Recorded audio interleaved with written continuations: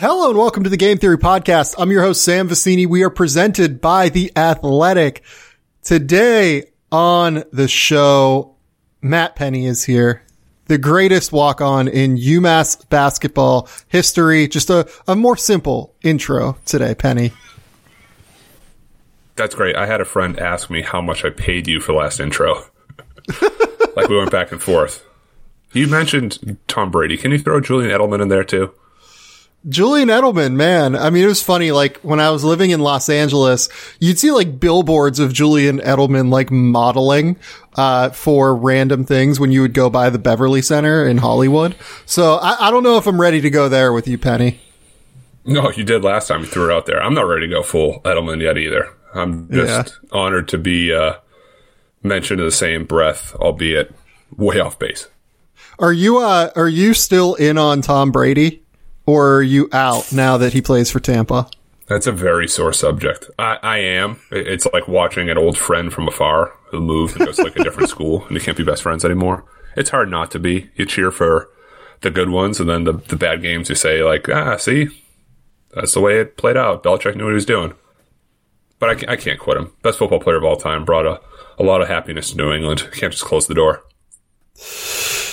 All right, Penny. Today on the show, we are going to do a first look at a 2021 NBA mock draft. Now, this is a tough one right now. This is your idea for the record, though. I was watching the games last night. Like, hey, pod work tomorrow? Yes, sounds great. What are you going to do? 2021 mock draft. I said, okay, let's do it. Let's fire it up. So we're 2 weeks into the season and we've seen a lot. Like this is the first time we've seen a lot of these kids in 8 months. So I think it's worth somewhat updating what we've seen. Now, I think it's worth putting a lot of this into context before we do it, right? The first thing that I want to say is that this season, I'm glad it's happening, because it's a really good evaluation tool for us. Like we can get into the ethical dilemmas of whether or not it should be happening because of the COVID pandemic that is raging across the United States right now. Coach K got into that a little bit last night after Duke's heinous loss to Illinois. But from an evaluation standpoint, it has been very helpful to see where these kids are. Now, where are you in terms of what we've seen so far and what it means? Because part of me wants to just like throw out a lot of what we've seen from the freshmen so far, because especially for a team like, for instance, Kentucky, who you and I have talked about at length, it's an abbreviated preseason with a team that has literally all new pieces in its rotation. How do we go about evaluating them compared to someone like a Keontae Johnson and Trey Mann, who have been at Florida now for multiple years?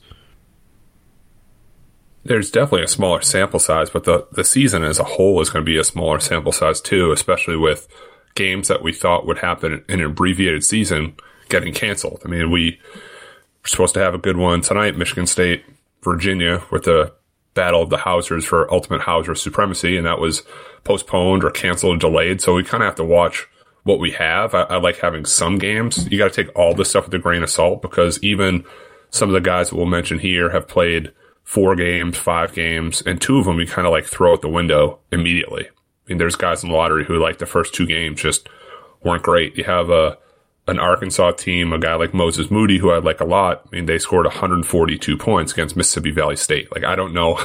I don't think that's a normal evaluation tool, but it helps kind of frame the bigger picture of we've seen what the higher end guys have done on the grassroots level. Now you get to see what they've done here in college. Maybe if you're lucky, a little bit of USAB. So it's not the perfect picture, but it's certainly better than nothing. If the season didn't happen, are we more in a situation kind of like last year where there's so much time off between the end of the canceled season and the NBA draft that at the end we're just kind of driving ourselves crazy? Like Jalen Suggs has been a different player than I anticipated him seeing. So I'm thankful I'm able to see him with a team like Gonzaga. I'm thankful that I'm able to see Cade Cunningham with Oklahoma State without having two other top 10, 12, 15 picks in the draft as well. So thankful that it's here. Not perfect, not an exact science, but it's better than no games at all. Yeah, and I'm glad that you brought up two very positive players that have, I think, raised their, I don't want to say stock, but like raised their estimation in the minds of scouts so far, in Cade and Jalen Suggs. It's hard for me to figure out what to do with guys like BJ Boston and, even Keon Johnson, I think, only looked okay in Tennessee's opener yesterday. I was waiting for that one because I think you had him, fifth? Yeah, and he had more turnovers than points last night. I mean, that's going to happen, but he had this. He was MVP of October. Well, let's wait to talk about Keon. Minicamp. That's fine. I'm saying the hype was there. It was kind of warranted. He's got one game, so it's not the full thing yet. Right. And what do we do with Trey Mann, who is a pop-up guy that looks, post-hype sleeper first round pick guy? What do we do with Kai Jones? What do we do with, guys that have struggled, like Caleb Love has not been very good for North Carolina so far. So it's difficult to try to determine when to jump ship with a lot of these younger freshmen, given that it's just really early and it's really hard this season for these guys to get ingratiated into their rosters. I did drop some of these guys like BJ Boston and Caleb Love and, a few others. Greg Brown has struggled so far for Texas. He's not as high as he was on my initial board. It's just difficult for me to figure out how to evaluate what we've seen in comparison to the past cycles of freshmen that, they've kind of struggled early and then they figure it out, or, they've kind of struggled early and it was a harbinger of disaster over the course of their freshman season. And we still have time. It's still December. I mean, knock on wood, hopefully we play through March. We have a lot more games to evaluate and we don't have to just be back into a corner of 4 or 5 games, probably 2 or 3 of them against some level of inferior competition with the Champions Classic, this kind of Big Ten ACC thing, withstanding. Some better teams have played, but there's also been the bye games are still happening to some level too. Yeah, and part of why I wanted to do this now is that, look, we have a couple of good games tonight. Florida State, Indiana is interesting for the Scotty Barnes versus Trace Jackson Davis look that we'll get. Over the weekend, we're going to get, or later this week, we're going to get Arizona State and San Diego State, where we get Marcus Bagley against Matt Mitchell, plus we get Josh Christopher in that game. Iowa has another matchup against a high major team in Iowa State. Florida State is on Saturday, if I remember correctly. So there are some interesting prospect games that are coming, but it's not going to be as nightly as it's been for the first 2 weeks, where every single night there's a fascinating prospect game that you can really dig your teeth into. Last Monday, there was nothing. This next Monday, the best game is Rutgers, Maryland. And, not to shit on either of those two teams. I think they're both actually really good college basketball teams, but, neither of those two teams really have anyone that is likely to be picked in the top 40, given that it seems Aaron Wiggins has not really fixed his jumper. Maybe Ron Harper continues to be the guy that he's been so far for Rutgers and, forces his way into that conversation. But right now, I feel like it's a good time to reset before we start to get into conference play. And also Sunday, we have Texas Baylor and Stanford USC. That's a really good one Sunday night. If it's not a million games a night, I'm okay with that too. I mean, yesterday was awesome you had 3 games in a row, but then also you had sneaky Tennessee, who we haven't seen yet, play Colorado. We've seen Duke, we saw Illinois, but to get a different look, a different feel, you don't have a million scouts and GMs there. So we're all kind of watching it under the same lens right now, which is very different. Yeah. Okay, let's just get into this. Let's do it, because we're going to talk a bunch about prospects as it is. So, one thing here before we get into it. How spot on was my officiating rant? God, I didn't know. Last podcast. I had it queued up for, and this will be very quick. So I'm watching the games last night. I'm trying to tweet just like a little bit more, so there's some like depth to me coming on this show and not just like some idiot friend who you like making jokes with. So I sent out two very like surface level tweets. One about Luka Garza, one about Yves Pons from Tennessee. Is like the most interesting man in the world. So I send out the tweets. I'm watching the game. I'm watching the last one. Duke, Illinois is wrapping up, and I pick up my phone and I have 25 notifications. I'm like, whoa, this is crazy. Like some Tennessee group must have got this and retweeting it. Like, gonna get 1 million followers. Nope, it's you tagging me in a tweet about refs. So I'm just scrolling like refs. So I just curious if like when you were younger, did someone like break into your house wearing like a referee shirt or something? Like who hurt you to get you here with the refs? Well, like, and I texted you this, talking about how terrible the officiating has been and has been for years now. For years now. Is the most universally agreed upon thing within college basketball.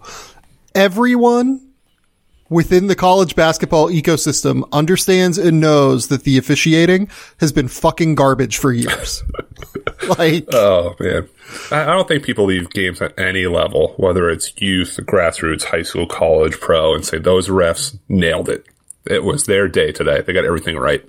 But the level to which... Even a guy calls a great game, somebody's got to be yelling at him about a blown block charge call. It's going to happen. Yeah, I get that, but the level to which NBA officiating is more consistent and is, like, better in terms of what it rewards than college basketball is staggering. Like, I go from watching NBA games to watching college games, and I swear to God, dude, I think that the talent disparity in the officiating is just as equal to the talent disparity in regard to the actual talent on the court. And that is an enormous difference. Yeah, I know. I know. It's just inconceivable to me that we can't teach officials on the college level to not reward these fucking unathletic players who just stand there and hold their nuts so that they take these charge calls instead of actually trying to defend. The one on Joey Baker last night where Ayo Dosunmu drove into Joey Baker and barely contacted him, and Joey Baker went down like he was the Leaning Tower of Pisa. Like, why would you want to reward that as a basketball community? I guess that's what it comes to for me. Why are we rewarding that? Because he's not even making an attempt to defend. He's not even making an attempt to establish position first in order to make a play on the ball handler or make a play, on what is happening around him. He's just standing there and not actually trying to play defense and getting rewarded for it. It's really just unacceptable to me in every regard. And we need to do better as a basketball community. We need to do better as a college basketball community in calling out that bullshit.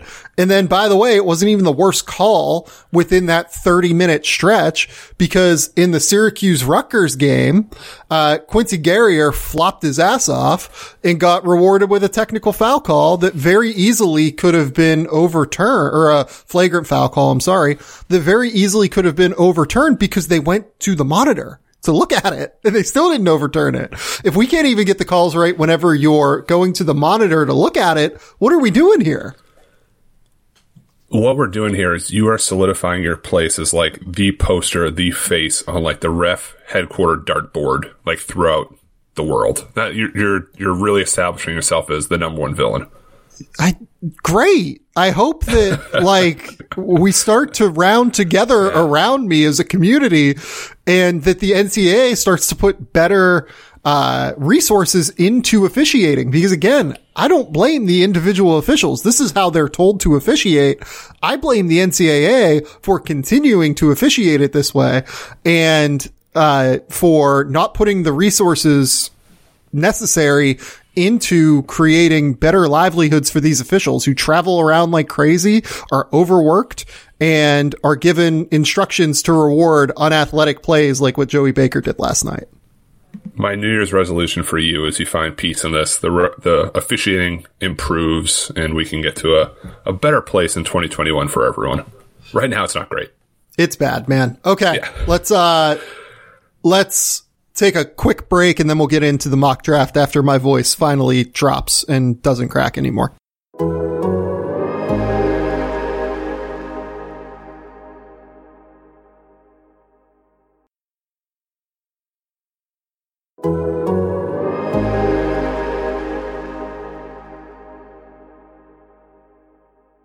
Okay, and we're back. Penny, I am going to be very kind and give you the number one overall pick in our updated 2021 mock draft. I'm actually shocked you gave me the first pick because you always complain about picks. I have my Sharpie out, so if you hear that in the background, that's just the Sharpie. It's not me doing something weird. First pick, still the first pick for me. It's been the first pick for a while. I'm going with Cade Cunningham, Oklahoma State guard, 6'8", freshman. I don't know what else there really is to say about Cade that we haven't covered the last 3-4 podcasts. He's shown the full package, has size, has feel, has leadership. There's a little bit of question on the first step burst, which we can argue about, but he'll be really good with other NBA players around him to ease the offensive load and the defensive schemes that are thrown at him. For me, there's no really debate on him being the first overall pick, and he's really even showing more growth in his game, hitting deep threes off the bounce, step backs. If the three, it's been a small sample size. Sample size is the word we're going to repeat a million times. I am anyway, this pod. If the sample size expands and he can keep shooting the way he is, I thought it was a no-brainer before, but you can write it in marker long before the actual draft. Did you watch any of the game last night against Oral Roberts yet? I just kind of caught a little bit of it. No, just clips. So yesterday was the triple header of doom, so I did not see the game yet. So yeah, Cade dropped 11 points in the final minute in order to ice that thing away for Oklahoma State. It was just absolutely glorious. He made another quick little jumper with 5 minutes left. He got fouled the possession before that. They were in a dogfight because the rest of the Oklahoma State team is just not very good around him. We can just call it what it is. And Cade just totally took over late in a way that, you hope to see a future star player, do. It was everything that you could have possibly asked for from Cade Cunningham in a late game setting. Yeah, and that's not really been a knock, but I as a slight critique, I'd say last time, that he's unselfish to a fault. You want him to take over a little bit more. So if he's getting there now, game, I don't know what it is for him, 4 or 5, it's a great sign that this thing's going to continue to grow and blossom. Okay, so I'm up. That's easy. Yeah, you're up. Easy one's done. The easy one is done. The tough one is now at our feet. And I'm going to go Evan Mobley at number 2. I think that's probably a little bit of a surprise to people, maybe. But I don't know. He's been really good. I'm not surprised. I had him slotted as 2 as well. I'm riding the wave. Every single thing that Evan Mobley has done so far this year has been impressive to me. He is ambidextrous in terms of his way that he can handle the ball with both his right and left hand. He is indeed an ambi-turner, to quote Ben Stiller in Zoolander. He is averaging 17.6 points and 9 rebounds with 3 blocks and 2 assists a game. He can really pass out of the post. His footwork is exceptional. He is still figuring it out defensively in terms of his rotations, like a lot of these guys are at the end of the day, right? None of these guys are perfect right now in terms of their defensive rotations. But what he is doing is still finding a way to make an impact. Like there will be full possessions where he goes like 25 seconds where he's just lost on the court and doesn't know where to be. And then someone drives and he just like completely erases the shot and makes an enormous impact defensively. He's shooting 60% from the field, despite the fact that USC has not played like a disaster schedule. It hasn't been incredible or anything, but it's been an okay schedule so far. He's shooting the ball from distance. He's taking 2 3-pointers a game and making them at 44%. Small sample, I'm aware, but he's done really well there so far. He's really exceptional in dribble handoffs and in ball screen settings. You can short roll him. You can roll him all the way to the basket. You can pick and pop him. He can be a defensive stopper.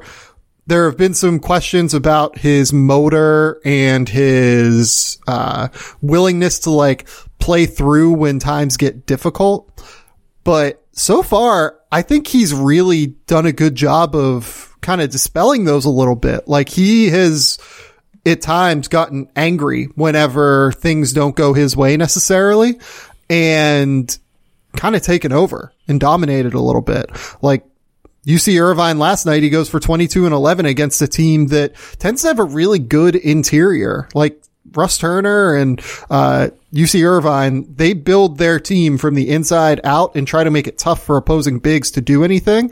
And I mean, he just completely mopped the floor with them. He mopped the floor with BYU. I thought he was by far the best player in the UConn game, despite the fact that James Bouknight started that game as well as he possibly could have. Everything I've seen from Evan Mobley makes me believe that this is an all-star, super high-level big man. I think he is fairly far ahead of where James Wiseman was at this point last year. Yeah, you basically read all my prepped bullet points for him. And it's against my nature, kind of just to take bigs this high. But with all the uncertainty of the other players in kind of this grouping right now, it does make sense to me. The 3-point stuff is intriguing. I think he's only taken 9, but he's hit 4 of them. So if he makes that a threat, in addition to the short rolls, the pick and pops, the pick and rolls all the way to the rim, the face-up stuff, then he's rim running too. He'll be even more of a threat than we thought he would be. The motor stuff and the engagement level was always kind of a knack, a call out a little bit. He seems engaged. He seems engaged on the glass. He still needs to he looks bigger physically, but he's held his ground enough on the boards, obviously, for 9 a game. So he's played out even better than what I had anticipated or projected for him this season. So for number 2, that's a very safe pick. Yeah, I could not agree more with you. Matt, you're up at number 3. So number 3, I just said the safest pick. I'm not saying it's the wildest pick, but as we're on here now, we're getting more tweets about the G League bubble, and you have a handful of teams opting out, opting in. I don't know the G League Ignite schedule. Regardless, based on what I've seen at the grassroots level, 3rd overall, I'm going to go with Jalen Green, 6'5" guard, playing on that G League Ignite team this year. Elite level athlete with size, with length, has real potential as a defender, getting better with the shooting, getting better coming off pick and roll. Such a great first step, keeps his man on his hip when he's driving, and then he can really elevate in traffic. He doesn't bail out. He tries to dunk on guys.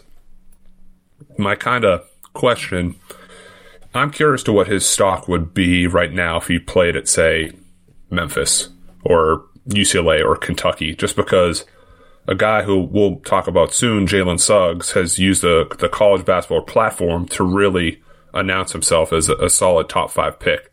Not that Jalen Green is slipping by any means, but you just don't have the tape. You don't have the games. You don't have the competition to really use that as a barometer against other guys in the draft right now. Yeah, and I think that's 100% right. We just haven't seen Jalen Green yet. It's really interesting to me to try and figure out what he would have looked like in college. Yeah. I would imagine that we would see some pretty real inefficiency from him, just because that's been his brand whenever he's been given the ball and just told, you have free reign to go score. I also think he'd be averaging 20 points a night at Memphis right now if he would have gone to Memphis. Like he probably would have been averaging 20 points a night while shooting 40% from 3 and 32% or 40% from the field and 32% from 3 through 5 games or whatever. And that would be fine. And I think we'd be in a space where it's like, okay, he'll figure out the efficiency stuff throughout the course of the year, and the volume and the shot creation ability that we've seen so far has just been exceptional and elite. So yeah, I think that Jalen Green is a totally reasonable pick here. I had him at 3-4. Like, I had him with Jalen Suggs, who will be my pick at number 4. We'll just go there, right? Good segue. Right. Jalen Suggs at number 4 for me. And by the way, we should mention in the middle of this that, like, we're doing this team agnostic. Like, we're not like projecting these guys to any teams right now. So what I like about Jalen Suggs, and why I think he has entered the conversation of being in that same tier with Jalen Green, is the level of polish as a finisher and shooter, I think, is a little bit ahead of where Jalen Green is the last time that we saw Jalen Green, at least, right? Which was 8 months ago, and it's very possible that he's taken a leap and has improved this. But just Jalen Green's dexterity around the basket, his ability to hang, his ability to change the angle on rim protectors, his ability to just make life very difficult with his touch shots around the basket for guys to contest. It's been exceptionally impressive. His passing ability was it's even a little bit better than what I thought it was. I knew that he could really operate in pick and roll, and I knew that he was good at reading the second, third level of defenses for a freshman, like for an incoming freshman, but I didn't think that it would look like just straight up good for a college basketball player. He is already an exceedingly high level passer. And look, part of this is like Gonzaga's offense naturally inflates point guard assists coming out of ball screens because there are just easier reads, because Mark Few and that staff are fucking incredible at coaching basketball, right? They're so good at getting point guards ready to play and putting them in position to where they can make easier reads as opposed to more complicated reads. Like, you know, Jalen Suggs can find that little dump off entry pass into Drew Timme basically whenever he wants. He can find that same side kick out whenever he wants. So I don't mean that though to denigrate what Suggs is doing. It's just worth contextualizing that Jalen Suggs is surrounded by Corey Kispert, Drew Timme, Joel Ayayi, Andrew Nembhard. Oumar Ballo is a potential draft pick at some point. There are some people who think Anton Watson is a draft pick at some point. I don't know that I'm quite there, but he is surrounded by talent that not only fits what he is capable of on the court, but is also just really good and is experienced and has played college basketball before. So I think he's in a place where his life is a bit easier than, say, BJ Boston's or, say, Terrence Clark's or Jalen Johnson's or Keon Johnson's even. Having said that, what he's done so far has been exceptionally impressive from a skill perspective as a shooter, as a passer, as a finisher, and as an overall athlete playing out of pick and roll to where it's hard for me to get him out of the top 5 right now. I don't think that you can. Nor should you. And just my quick hitters to add to that. For me, he's the highest stock riser of the season because I thought he'd be a lottery pick. I didn't think we'd be talking about him in the top 4, top 5 conversation. He's averaged 13, 6, and 5 with really one game of, I'd say, half stats due to injury. And even when he came back, he wasn't really himself.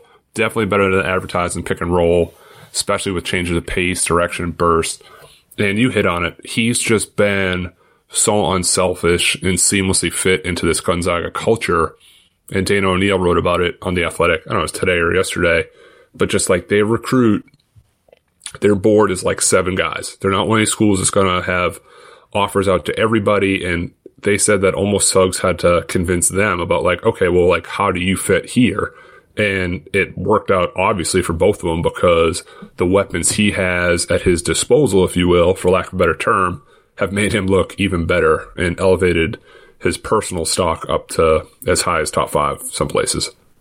Yeah, I would encourage more recruits. I mean, like, look, I probably shouldn't do this necessarily, but like, guard recruits should really strongly look at going to Gonzaga, I think. Oh, I'd love to see yourself only post this. Okay. The only reason that I say this is I'm not saying that, friends. Yeah. Yeah, the reason that I say that is because they get put into position to succeed. There are other schemes in college basketball that do not put you in pick and roll as often as Gonzaga does, that do not surround you with like sophomores, juniors, seniors, guys that have been there for a while that are talented. It makes sense for me for more guards to consider Gonzaga. Like, I don't really care about like programs at the college basketball level. I care about kids putting themselves into the best position to succeed. And look, Gonzaga like has a track record of helping guys at the end of the day. I'm sorry.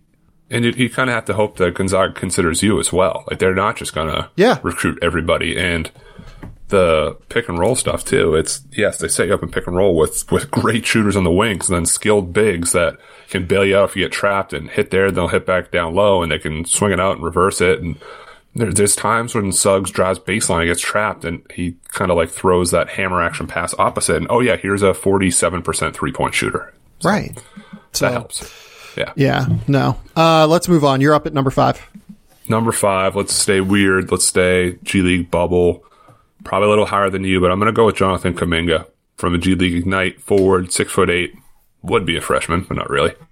He's still this mystery man-ish because of injuries the last high school season, because of lack of footage. Let's hope that this G League bubble thing happens so we can watch him more.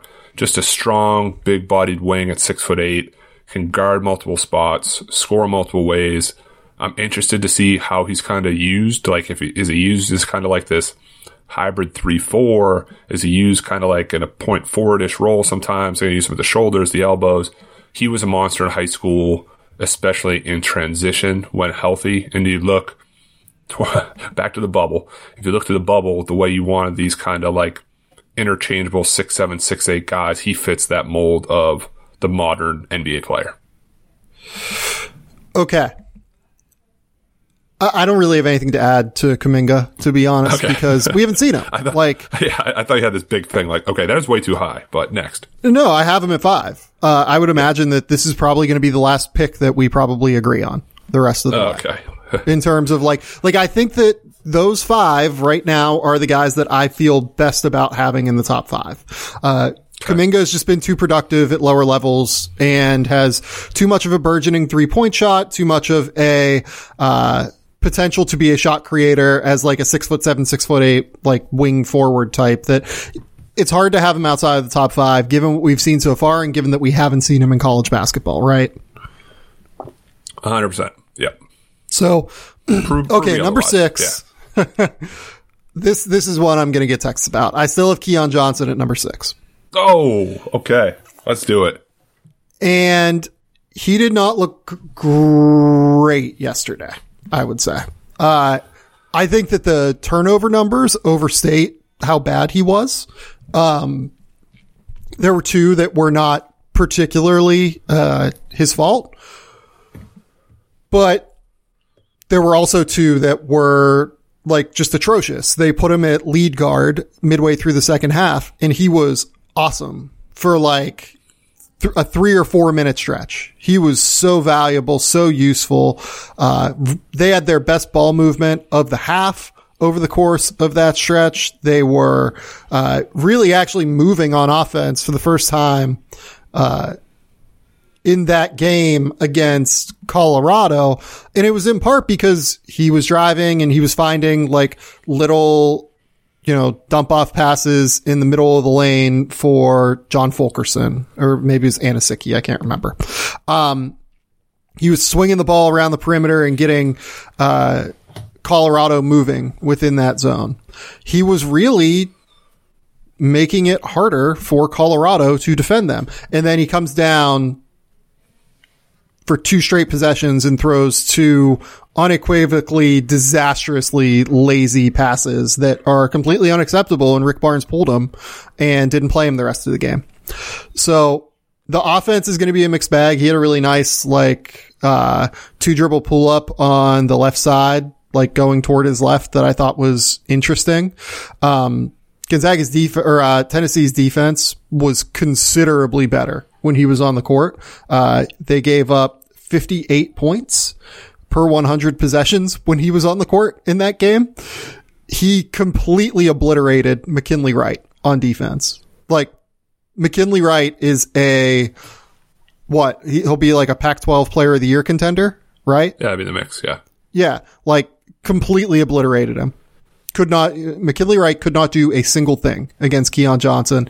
If you add elite level defense to high level driving, hopefully high level shot making, I'm still intrigued with what we see from Keon Johnson, but there are concerns after the first game. His handle is too high. Just doesn't quite have as much shiftiness as what I was hoping. He was playing his own, and there are reasons to not get hyper concerned, I think, but, nonetheless, Keon Johnson raised some alarm bells to where it's worth dropping him one spot for me, but, this is where the concerns start for me, because I don't have, a great feel for the rest of how this lottery should shake out.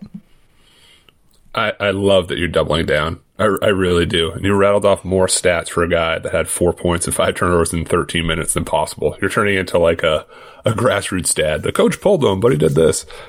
All jokes aside, I am Keon Johnson's grassroots dad. That is correct. You're the program director, yeah, EAB. Look, we talked about it briefly. His stock really took off at that USAB minicamp. He was MVP. He's an energy guy, upside, quick twitch. He did catch a lob in that game. He made a few nice defensive plays. He's going to carry that winner tag with him. He has to put all the pieces together, and that Tennessee team needs him, but like a Gonzaga, they're also this veteran group that, it's a nice addition, but they're still going to rock on without him, too. He'll definitely be a big part of it. I will say, I think that they need him. I'm not dismissing. I'm just saying, they're five that they rolled out there, and then Springer only played 9 minutes. He played 13 minutes. They got a good little bench going too. I'm not as high. I'm not mad at you with you sticking with your guy. Just a little higher than I have him right now. I think I have 12 as a hedge. I totally get that. Based off of what we saw in game one, you are closer to where I should be than I frankly am. I think that they're going to need him because I did not really like what I saw from Josiah Jordan-James. Victor Bailey has apparently been very, very good in practice for them, from what I gather. I didn't love what I saw from him yesterday, but we'll see kind of how that goes and plays out over the course of the year. He was really valuable on defense more than as a shot maker, but he still has that funky hitch to his shot. But Victor Bailey is a guy to apparently keep an eye on, given just kind of what my understanding is of how Tennessee has looked in practice. Yeah, very good athlete too, known for that. Yeah. So you piled on. I piled on you for your pick. It's time for you to pile on me because this is kind of like my hedge too. Okay. So 6th overall, I'm going with Jalen Johnson from Duke. Yeah, you're quite a bit higher than I am, but I get it. Yeah, that's fine. So I'm drafting Kier as a hope he somehow splits the difference between the Coppin State Jalen Johnson and the Illinois game Jalen Johnson. Duke has used him at the 3, the 4, and the 5 to varying levels of success, but shows he's able to do it. Still a creative playmaker, a solid enough driver. The jumper definitely is a concern, definitely a weakness. Without piling on again, the Duke guards haven't really done him any favors for making the game easier on him either. It comes off that he's trying to produce and do too much every time he touches the ball. And despite all this, he's still averaging 12 and 8, only 2 assists a game, which is deceiving because there are kind of similar to some of these Cade Cunningham things where the guys just simply aren't making shots, aren't finishing layups. Yeah, I don't doubt the passing at all. Yeah, and look, I really like Jalen Johnson on the grassroots circuit. I think he figures it out. I don't know if Duke necessarily 100% figures it out, but he's going to be better in an NBA system than he is right now. How concerned are you that if you take out the Coppin State game, Jalen Johnson is averaging 9 points, 4.5 rebounds, 0.7 assists, and 2 turnovers? You just said you didn't care about the assist numbers. You're turning it back on me. Yeah, look, it's concerning, but we let off the show with this, saying like, okay, there's 4 games, we don't know what to do. This is, I guess, what I'm doing here. I just like his versatility. Yeah, he's never going to average 19 rebounds a game, but it's worth a little bit of a gamble. You said it. It gets a little bit muddy from here down to right about 30 for us. Yeah, the reason. So I had Jalen at 14. Okay. So he actually has like raised himself like a little bit in my estimation from where I had him in the preseason, right?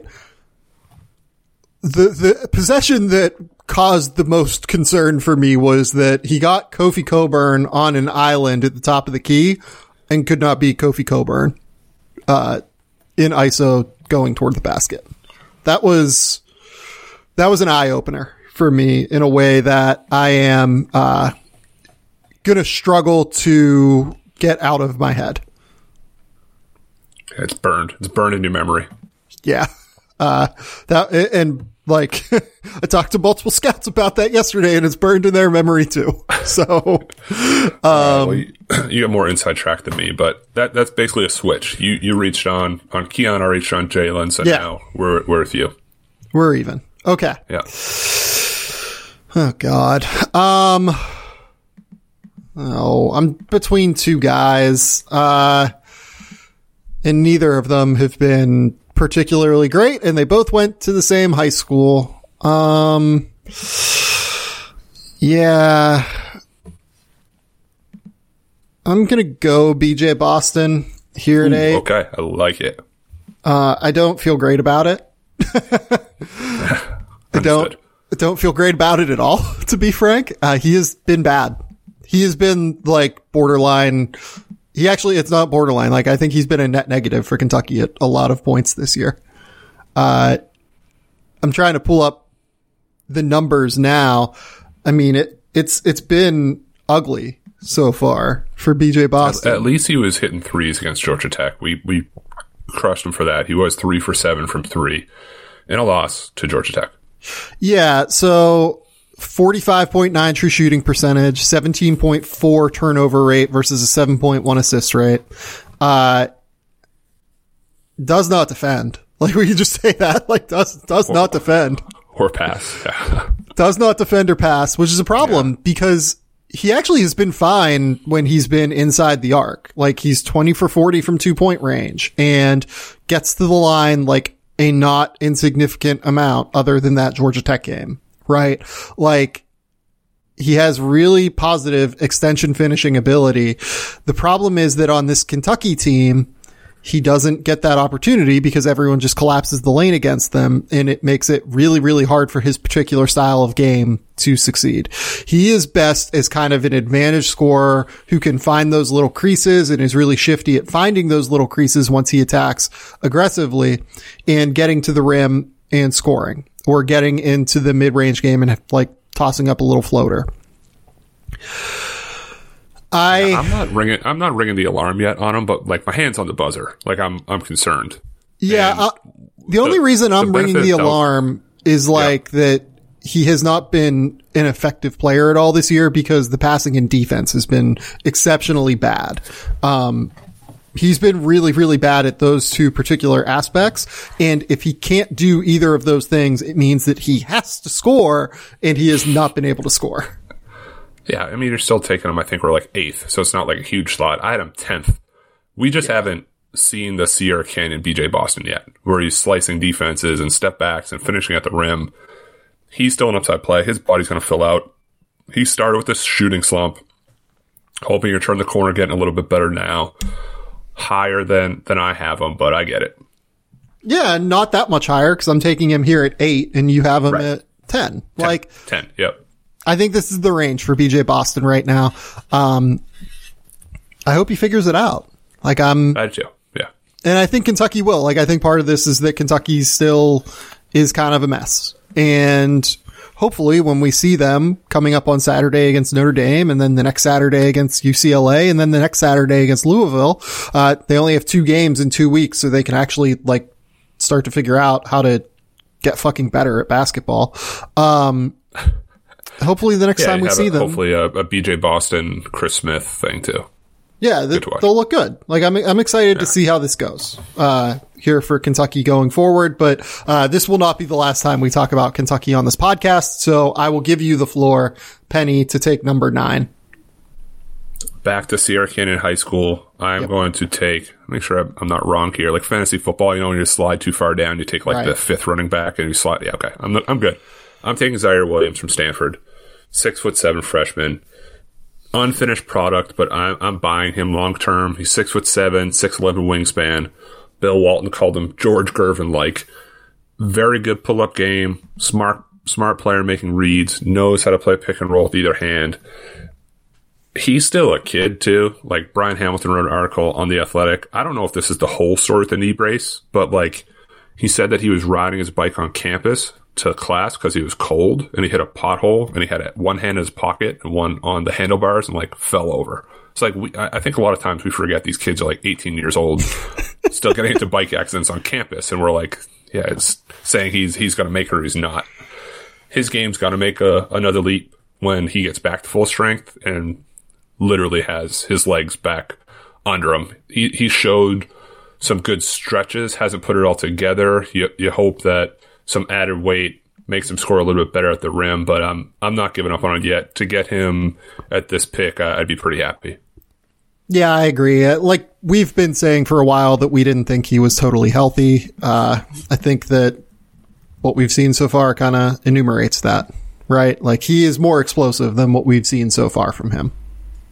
Right. I agree. Okay. Number 10 for me now. 10. Yep. I'm going to go Scotty Barnes. Okay.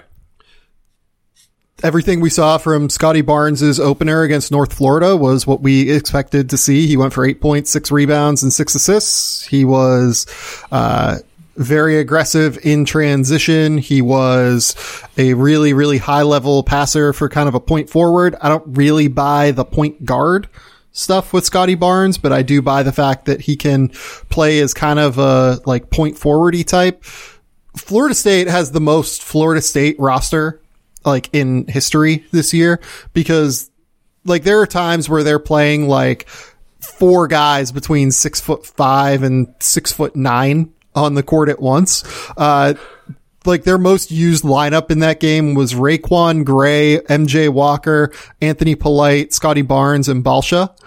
And yeah, Balsha's 7'1", but like all the rest of those guys are like 6'5" to 6'8". Raekwon Evans, right. MJ Walker, Anthony Polite, Raekwon Gray, and Malik Osborne was their second most used lineup. Everyone between 6'5" and 6'9". They have Tanor Ngom, who is I believe, Canadian center out of Ryerson, if I remember correctly. He's just an enormous wingspan.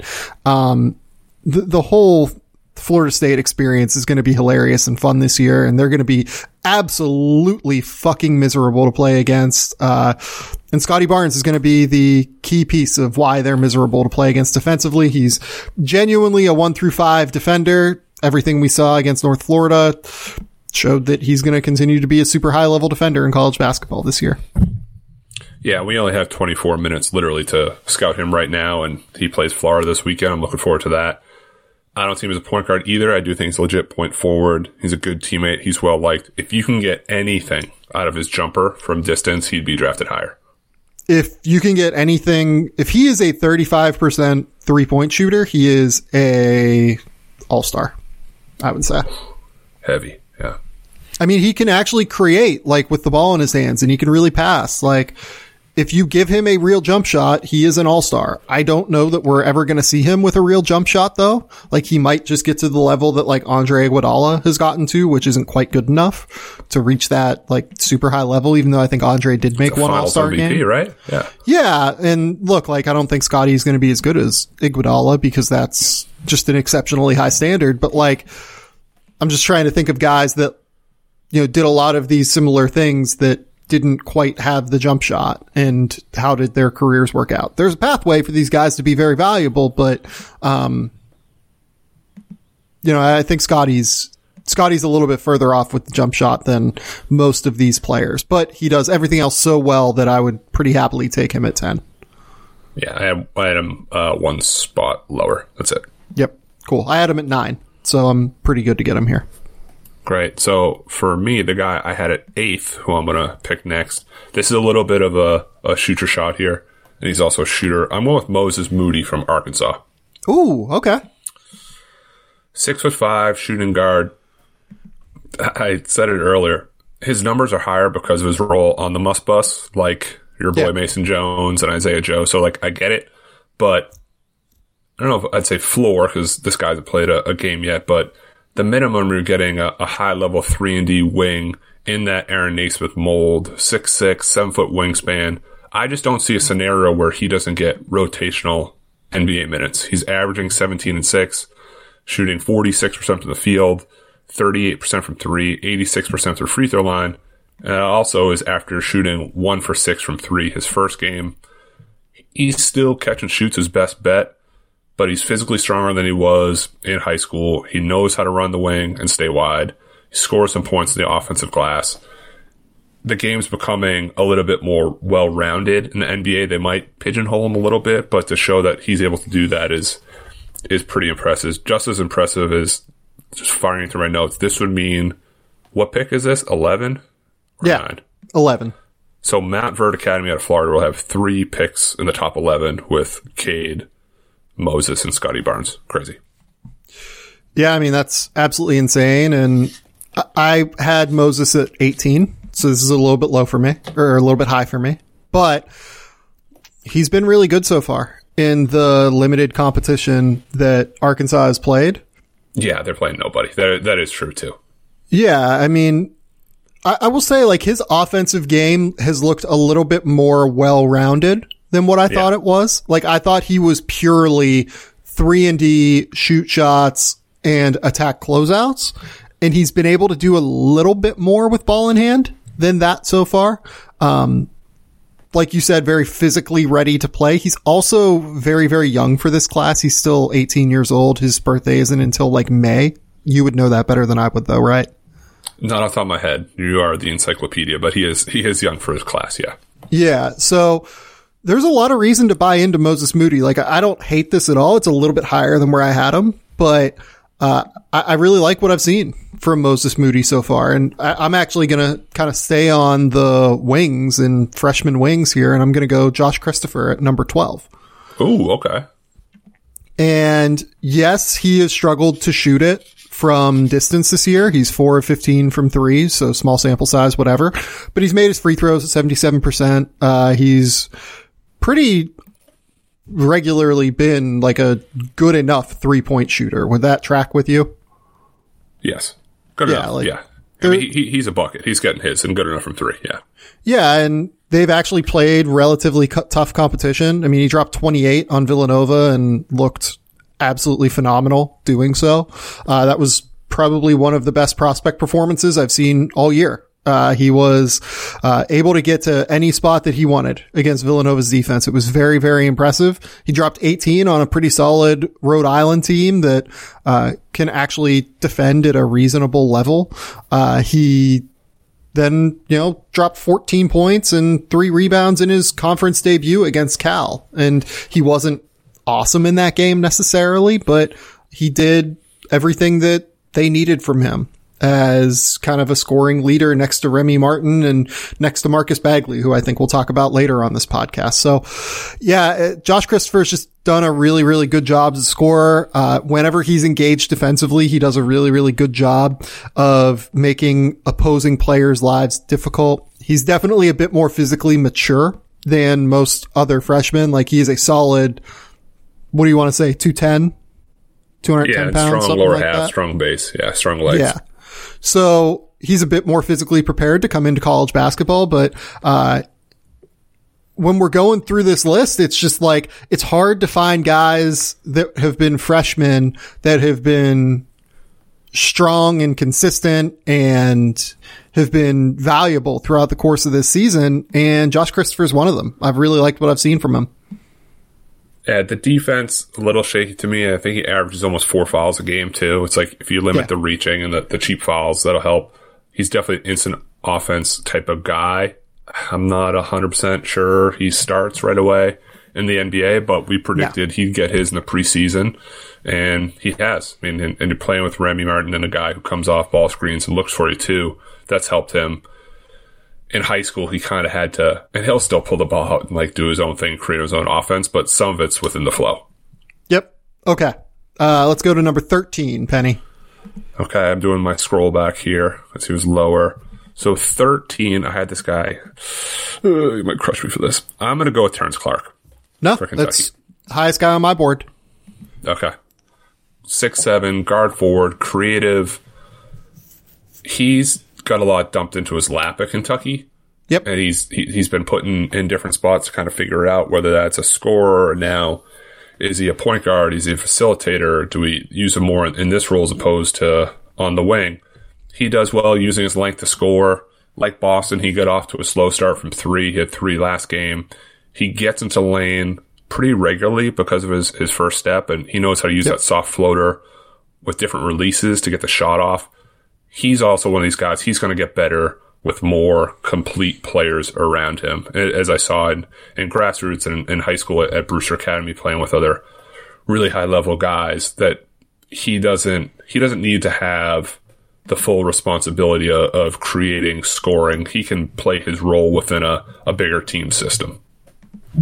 Yeah, I think this is a totally reasonable pick. I think he has been Kentucky's best player so far. I think that, maybe some Kentucky fans will look at, maybe Isaiah Jackson is the guy that they've been most impressed with, but Terrence Clark has been very, very valuable in a difficult spot because for similar reasons to BJ Boston, like they just don't have any space. Right. And he's tough. He's strong.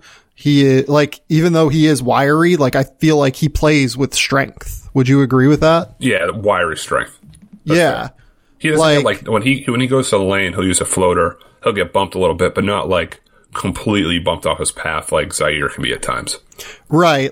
There are guys who just don't play through contact all that well. I think that Terrence, despite being under 200 pounds, let's say, he plays through contact and doesn't really have an issue with it. He's tough. I think that he's actually been okay defensively so far. He's really, kind of been a terror in passing lanes and has done a pretty good job of making his presence felt there. But yeah, I kind of like Terrence Clark still. I'm not out on Terrence Clark despite the fact that Kentucky has struggled so far. And here we are. We have 2 Kentucky guys still in the lottery despite the fact that they are 1-3 this season. And look, I couldn't have you draft a Boston guy. I had to do that, so I feel better about myself. Okay. Next up for me, I am going to go James Bouknight at 14. Oh, wow. Yeah. Yep. Is that higher than where you have him? Right on. You picked my running back. Yep. Yeah, I have him at number 12. He has been awesome. He has been 19 points a night, 6 rebounds, 35 from 3, 80% from the line. Has done everything that Connecticut could have asked for from a lead scorer. He looks like a really high level scoring off guard. Still doesn't quite do enough defensively for me. He's still quite skinny. He's growing into his frame. But the ability to be a shot maker from distance, I think, is really improving. He's upped his 3-point volume considerably so far. He's taking twice as many threes per game this season as he did last season. And the ball looks good coming out of his hand. He has been, again, a terror in passing lanes, but he's not as solid positionally defensively because he can just get kind of blown through a little bit. But this is just a scoring guard package that I think is pretty strong and should be pretty strong as we go toward the NBA, and projectable as we go toward the NBA because of his elite level bounce and first step athleticism as well as his shot making ability. Yeah, with both hands. I mean, he was only 5 for 15 versus USC, so not a great game. He got going early and then didn't finish as well. This is also a bounce back year for him. I mean, he had some off the court issues last year. He's a believer in his ability. I saw a quote today. He said, my confidence is at an all-time high. I feel like I have different abilities. Been working on my game all summer, getting stronger, faster, more explosive. Like we're in a good space right now. I'm in a good space. So to see a guy bounce back after some crap off the court and seemingly put it together, you like that too. Okay. You're up next at number 15. So we are out of the lottery. The lottery. Okay. This is another like middle of the road hedge. I don't have a contract with the G League Ignite program. I may have to after this. I'm going to go with Daishen Nix. Point guard, 6'5", crafty, big ball handler, can be ball dominant. I made the point about Jalen Green. In retrospect, I wish he were at UCLA so we could watch him and evaluate him closer, but exceptional vision, sees the game a couple plays ahead, still needs to shore up the jumper and be able to make an impact on the game without the ball in his hands. But I like what I've seen thus far. Yeah, really. Strictly on the grassroots level. I mean, we haven't. What else have we really seen? Yeah, really crafty, high level live dribble passer. That makes me think that it would translate really well to the NBA. Like, are we worried about him getting separation at all at the next level? Yep. No, I am. That's why I kind of put him right here at 14, 15, whatever it is, because if he had that real separation, maybe he goes a pick or two higher. Yeah. And he's always kind of relied on spins and Euro step as opposed to like the jab and the blow by. Yep. Yeah, this is fine. We haven't seen Daishen Nix, so I don't know that it's worth like really diving deep on what he's done. Don't have to. Yeah, number 16, I'm going to go Usman Garuba. He has been a little bit less effective this year for Real Madrid than he has last year. I haven't had time to like really dig deep into why that's the case, but in the tape that I've watched, you know, he's just been kind of a guy out there, and sometimes it's okay when you're a guy out there at 18 playing for probably the best team in the world outside of the NBA and Real. But given the fact that he's a 6'8" center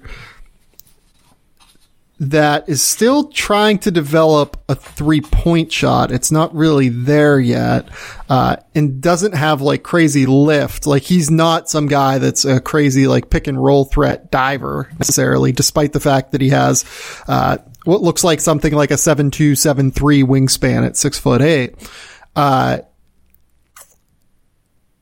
That's concerning to me. What you do with Usman Garuba or offensively is concerning to me. The reason I have him this high is that he is a guy that is playing a high level at Real Madrid and is a part-time starter for the best team in the world outside of the NBA. B, he is one of the better young defenders that I've evaluated at the European pro level. He just makes the right read consistently. He can slide his feet at a reasonable level on the perimeter. He is instinctive and reactive as a rotational rim protector. I'm just really starting to get worried enough about what his offensive role is going to be to where it's worth dropping him like 3 or 4 spots to where he's just slightly outside of the lottery right now. Agree. I'm not going to even pretend to know any of the depth of his game, background, etc. with the Euro, as I'm like the domestic scout at times, you're the international scout, so I'm going to go with your expertise there. Yeah, I'm going to have to like make some calls on him at some point to figure out like, is there something bothering him a little bit? But, no, nonetheless, I'm going to be comfortable with him at 16 at the moment. So you go on ahead. You are up next at number 17. Yeah, this one's a little bit, it's higher, and it's become this kind of like hot takey riser. I'm going to go with Marcus Bagley from Arizona State. Okay. 6'8", forward. He's been an early surprise. I dismissed him almost like during his whole recruiting stuff, similar to what I did with LaMelo Ball. Because I was just like, the brother's the show. This is the little brother's going to be the best one thing. I didn't believe it. It happened with both of them. But Marcus is a great size for shooter at 6'8". He's an athlete, but hasn't shown a ton of off the dribble stuff yet, despite one game he did have 14 free throw attempts. He's able to sit in that corner just like Josh Christopher and get drives and kicks and have people make plays for him. He has great looking mechanics on his shot. It's straight up and down, keeps his body square, his shoulders square. Just been a surprise, and for the way he's built, I'm buying that for an NBA fit. Yeah, I had him at 23, so I think this is like a totally reasonable place to have him. Yeah. At the end of the day, like this is, like you said, it's right in the range. What are we at? We're at, I want to say 17. 18? Yeah. So I'm up at 18 So yeah, now. 17 pick. Yeah, you're up at 18. Yeah. Yeah, I think 17's fine. I had Bagley at 23. So we're right in the range. Like, I think at this point we're kind of, I don't want to say we're throwing darts necessarily, but it's going to be a lot more hit or miss from scout to scout. You nailed it in terms of what I like about Bagley. The jump shot just looks incredibly projectable for a guy who's 6'8", 215 pounds. It's just so smooth. It gets off of his hand easy. It has good rotation. Like there's nothing to make me believe that he's not going to be a high level 3-point shooter at that size. Yeah, totally. And the run off the line stuff, and he is an athlete. Like, you haven't seen these mega dunks yet, but like he can do it. I mean, that was kind of a lot of the clips that I saw before he even got to Arizona State was him doing crazy windmills and open gyms and between the legs. And for him to, not that he wasn't a shooter before, but now that shooting is calling card, it's kind of like taking me aback that if he puts it all together, maybe is a 15, a lottery guy. Okay, so you went with the toolsy 6'8" shooting wing. I'm going to go with the steadier, solid, smaller wing, who looks like he is a tank out there on the basketball court. I'm going to go Keontae Johnson at 18. Oh, okay. I was guessing a different one. All right. I have him at 15 personally.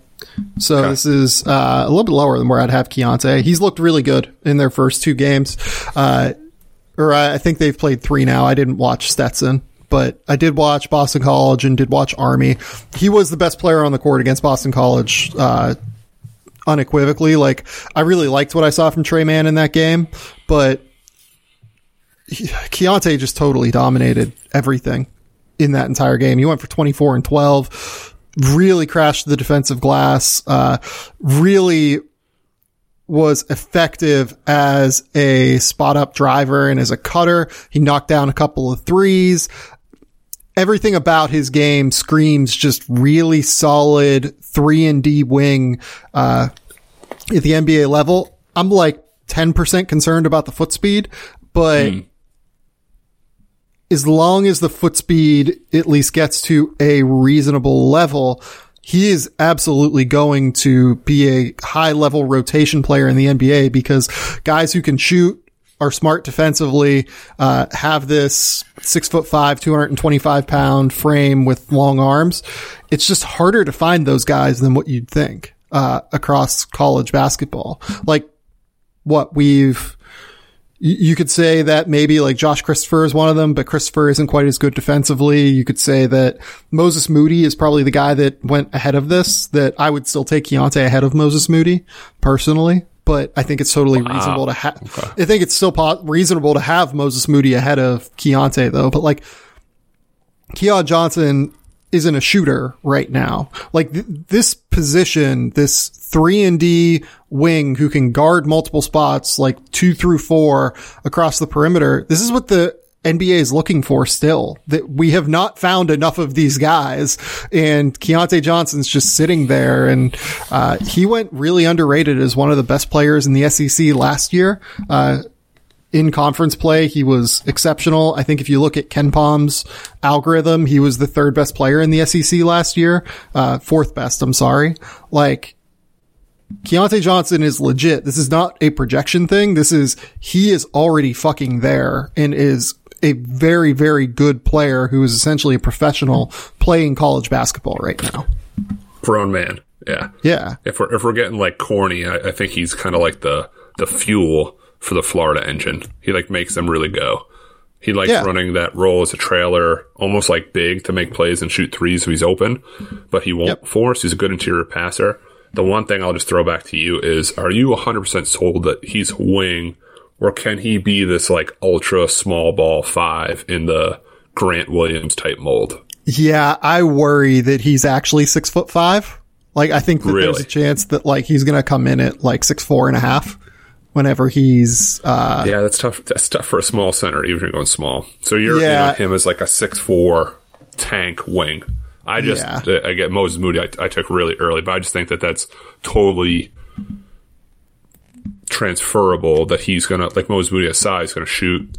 I just worry. I know the whole thing's getting positionless, but still kind of where does Keontae fit out there? I love what he does for Florida. I think he's fantastic. I'm just not as, I had him at 21, so just a little bit lower than you. Yeah, no, we're in the same tier for Keontae. Yeah. So you're up. We're at 19 now. So 19, I'm going to go with Isaiah Jackson from Kentucky.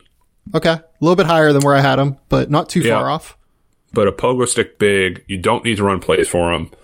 Defensively, he blocks and alters a ton of shots. He's averaging 8 points, 11 rebounds, 3 blocks a game.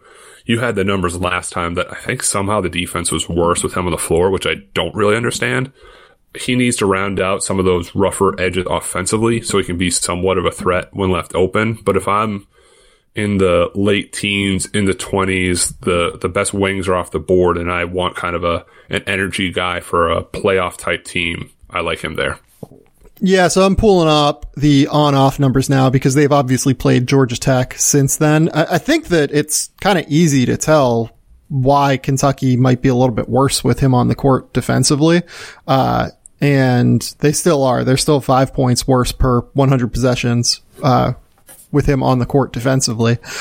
So a little bit better than what they were previously. But I think that what's happening is he just jumps and bites on every single pump fake. Oh, he's a jumper. Yeah. Planet Earth. He recovers quickly, but he does bite on it. Yeah. Yeah. And it's kind of easy to get him out of position, at least momentarily. That's fine. He'll get better at that. And I think that by the end of the season, he is the guy that, like, we've talked about in this range where it's like, oh yeah, if he goes in the top 10, like, that's not at all a stunner, right? Because there's a real chance that he figures out the solid defensive aspects of his game, continues to add on the elite level shot blocking and rim protection and rebounding, and they figure out how to use him as like a rim runner roller, right? Totally. Yeah. So that was number 19. Isaiah Jackson, we've talked about him kind of at length on previous podcasts though, right? Yes, we have. So, at number 20, I'm going to go David Johnson from Louisville. This is a little bit lower than where I have him. I have him at, I think, 16 or 17 right now. He's had 2 really, really good games. He's had 2 games where it seems like Louisville was still trying to figure out how to use him, next to Carlik Jones. The big thing for David Johnson is that, people at Louisville say that he can really shoot now. And if he can really shoot, I believe in him as a very, very high level second side distributor who could rise up into the lottery. Against Western Kentucky, he went for 17 points, 8 assists, 6 rebounds. Against Prairie View, he went for 19 points, 6 assists, 3 rebounds. Against Seton Hall, though, he was, in foul trouble a little bit early and seemed like he didn't quite know where his role was. But over the last 2 games, he's really accepted that second side, make a quick decision, maybe out of second side ball screen or out of an advantage situation where a defender is closing out heavily on me, get into the lane, collapse the defense, make a high level kick out pass. He still is one of the best passers in college basketball in terms of translatability to the NBA, just in the way that he sees those like cross corner kickouts and specific dump off passes that are always there in the NBA. So yeah, I really believe in David Johnson, and I'm excited to see where the shooting kind of settles in, because if he is, the kind of shooter that Louisville thinks he has some real ceiling based off the last 2 games that we've seen from him. And a different player when he's healthy too. I mean, he battled that last season with his jumper.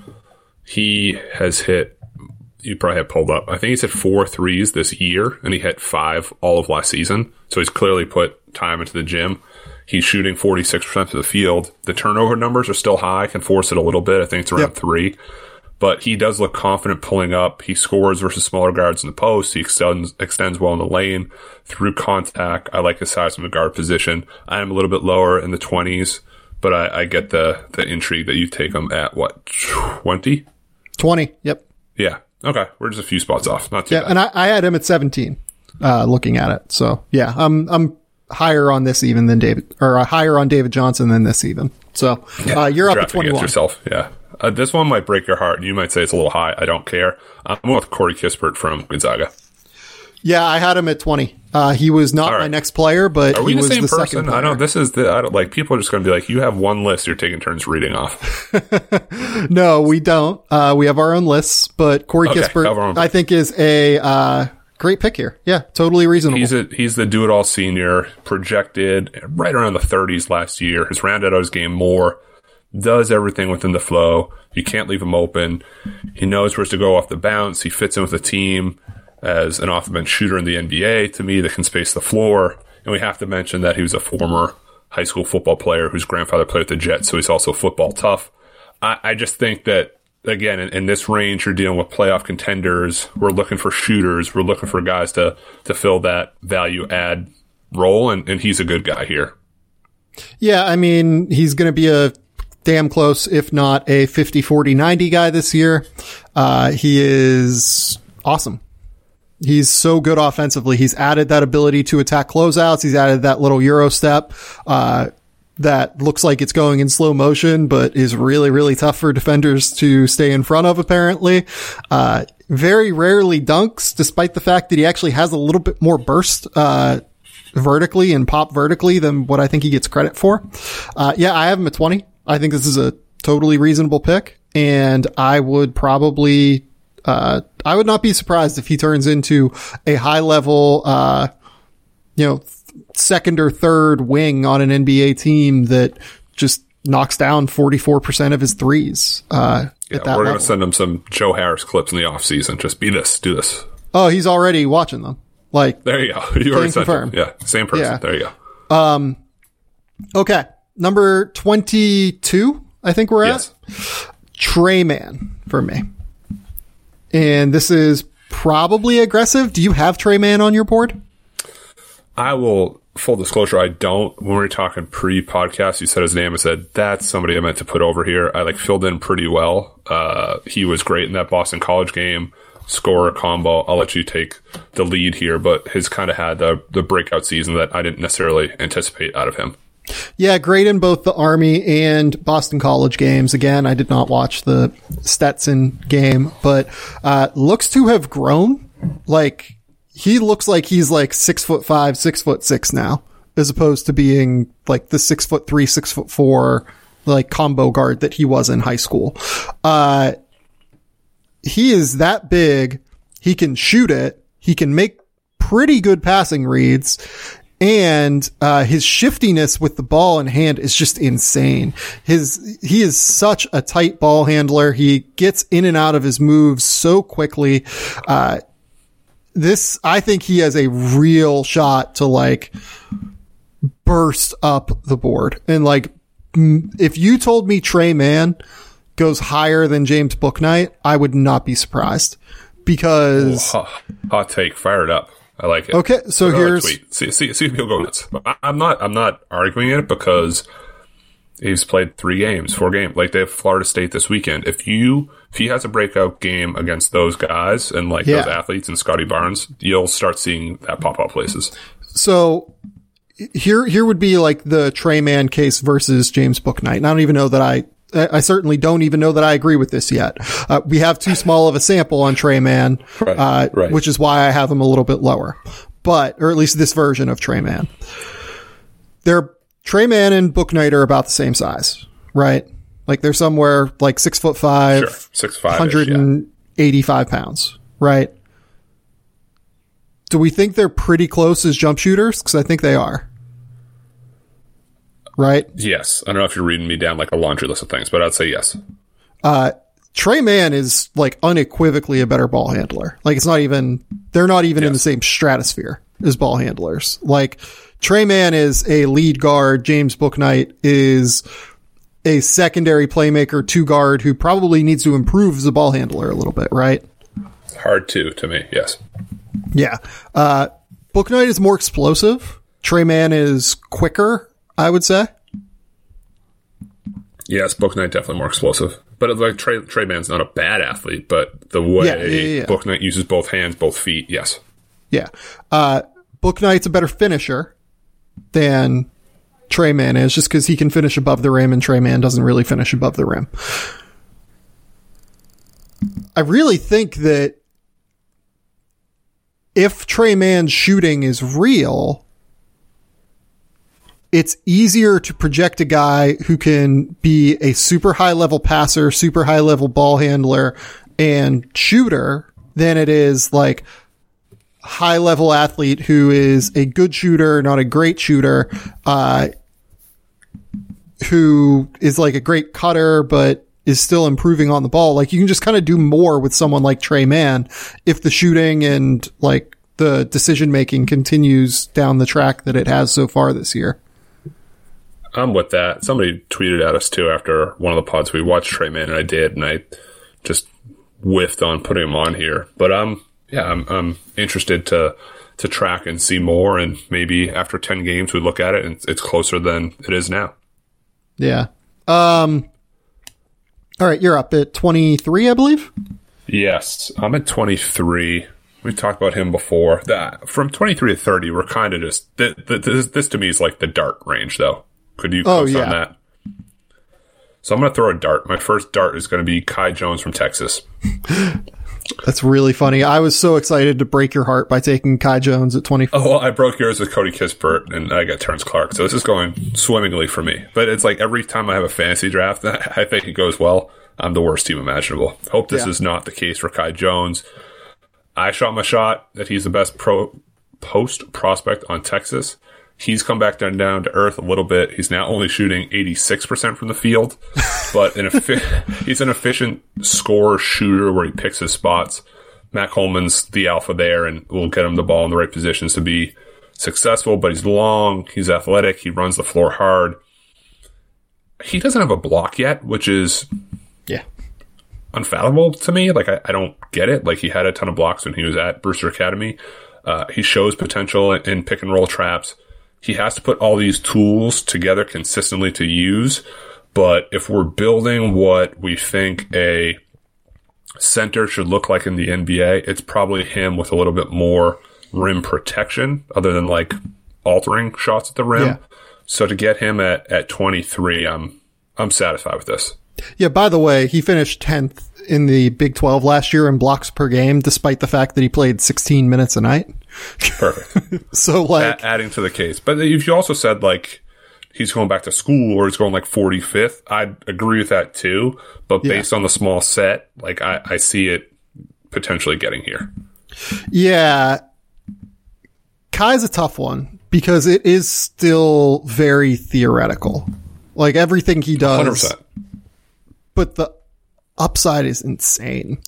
Like, there are very few guys who can do the shit that he does at 6'11". He can take like a pump fake into a one dribble pull up from 15 feet. Like, he can actually take a Euro step while attacking a closeout and finish with a dunk at the basket. Like, his upside is remarkable to me. Like, the fact that they're playing Jericho Sims ahead of him is as unfathomable to me as Kai Jones having 0 blocks this year is unfathomable to you.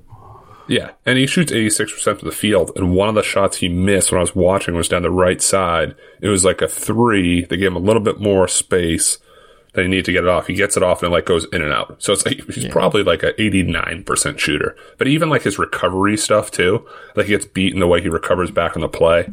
That I'm here for it. I'm here for the Kai Jones train. I just hope it doesn't take off too quickly. Yeah, and he is a guy that could probably be helped by staying in college basketball next season. But yeah, we know that doesn't happen though. Yeah, the tools are just absolutely. I mean, it doesn't happen if guys are like, I should probably get another year. It's just rare that if you're projected first, like a hard first, guys generally take it. Okay, my next guy is his teammate, Greg Brown. Greg Brown has not been great this year. He has dropped, I think, 10 spots on my board so far. Like, he's really, really fallen. Shooting 12% from three, despite taking a ton of them. 43.5 true shooting percentage. He's making free throws, so like maybe that's like some solace. He is blocking shots. I think he's actually been okay defensively. He's been a really good defensive rebounder as well. He's not like, whereas with BJ Boston, like BJ has struggled to make an impact because he doesn't defend and pass. Greg Brown also does not pass, but Greg Brown, when he's on the court, is not like destroying Texas because he doesn't do anything other than score. He does provide energy and effort and like defensive acuity. I just have some real worries about the jump shot long term because I don't really like the mechanics. I don't like that like exaggerated elbow bend where he brings the ball back all the way like toward his neck. It seems like they are so much worse with him on the court defensively that it's pretty staggering right now. So yeah, he's so much worse. I will take him with the 24th pick in the NBA draft. They are a lot worse with him offensively on the court. They are averaging 104 points per 100 possessions when he's on the court offensively and 121 when he's off the court offensively. He must shoot it really well in practice because it seems like he wants to prove he's a 3-point shooter and he's 2 for 17. Right. So it doesn't seem like they're telling him to slow down, and gets about 4 fouls a game, but does have 8 rebounds, does have active hands and movement on the perimeter. He's figuring it out. He's young as a freshman. He's figuring out how to use his natural gifts, his athleticism. Just hasn't lived up to the billing yet. I had him 27. He's still a first round talent for me. Just the actual production's not there. Well, the problem for him is too, like, it's very obvious what he wants to do every time he touches the ball, and I think coaches have figured it out. Like, he wants to either shoot the three off the catch, or he wants to pump fake and drive left. That's literally all he has. Drive left and finish toolbox back with his right. It's like weird. Yeah. It's like a left drive and spins his body back and goes right. You know, like, he'll put it together and start doing rip throughs and 2 dribbles into a dunk. You haven't seen it. And you don't really need it from him yet either, based on they won the Maui Asheville Invitational. They lost a tough one last week to Villanova, right? And they had to come back. They're really good. At some point. Like, really good. Really good. Like team. Matt Coleman looks like a potential All-American. He is really, really good. Yeah, no, he's a dude. Yeah. So, and Kai Jones, as we've talked about, has been great. Like Courtney Ramey has been really, really good for them so far. Jericho. He wants to take the big shot too. Yeah, like Jericho Sims, Royce Ham, like these guys have been useful big men for them this year, even though like playing Jericho Sims over Kai Jones is weird to me. Brock Cunningham has been pretty useful for them, even though he looks like the most awkward player on like planet Earth that is effective. So Jeremiah Robinson Earl liked when Brock Cunningham was covering him. Yeah, he did. So yeah, Texas is really good. And the fact that they don't have any top 20 guys is like kind of weird to me. But yeah, that's kind of where we're at in college basketball right now. You are up at number 25, Matt. 25, another dart for you. I'm going with Jalen Wilson from Kansas. Okay. Yeah. It's the range. Sophomore. Yeah. Haven't seen him yet. He will. The next round of everyone's mock drafts, he'll be there. He wasn't on any draft boards and really kind of like considered somewhat of an afterthought with Marcus Garrett and Agbaji this season, averaging 16 and 9, 50% from the field, 39 from 3, 62% of the free throw line. I think just simply put, he won that Kentucky game in the second half. Yep. And he won the Creighton game too. Yeah, very true. I mean, his size in the wing, he's had some success up front. I mean, it's like perfectly 2020 that Bill Self has run the best high-low offense of all time and has been forced to go small, and he's playing the 5 and scoring baskets in the post and spinning and then hitting the 3. Can guard multiple spots.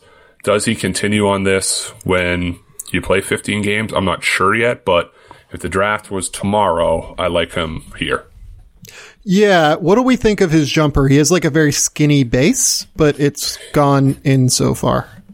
Skinny Bates is gone, and if you read any of the Kansas stuff, like the beat writers and the people in the area, they're all kind of like already saying like, yeah, I don't know if he really shoots it as well as he has been. Yeah. But it's hard to just completely dismiss it right now when it is close to 40%. Yeah, no, I mean, he went 23-10 against both Creighton and Kentucky. He was not bad in that in the Gonzaga game. Like, he was fine. He went, I want to say 14-15 against North Dakota State in what was a close game. Like, they really needed him to be as good as he was in that game.